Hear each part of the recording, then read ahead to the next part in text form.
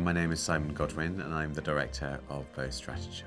The story of Beau Stratagem is about two young men who have lost their money in London, and they arrive in the countryside in Lichfield with the aim of trying to meet a rich woman. It feels like a sort of pleasure coming in every day and knowing that you're working with that group of people and knowing that you're creating something that actually ultimately is going to be fun. It's fundamentally entertaining to watch two people think that they can get away with something that they just can't, and watching them pretty much fall flat on their faces. It's a lot of fun. Hopefully, our humiliation will be your entertainment. We happen to be two eligible women, and they set their sights on involving us in their stratagem.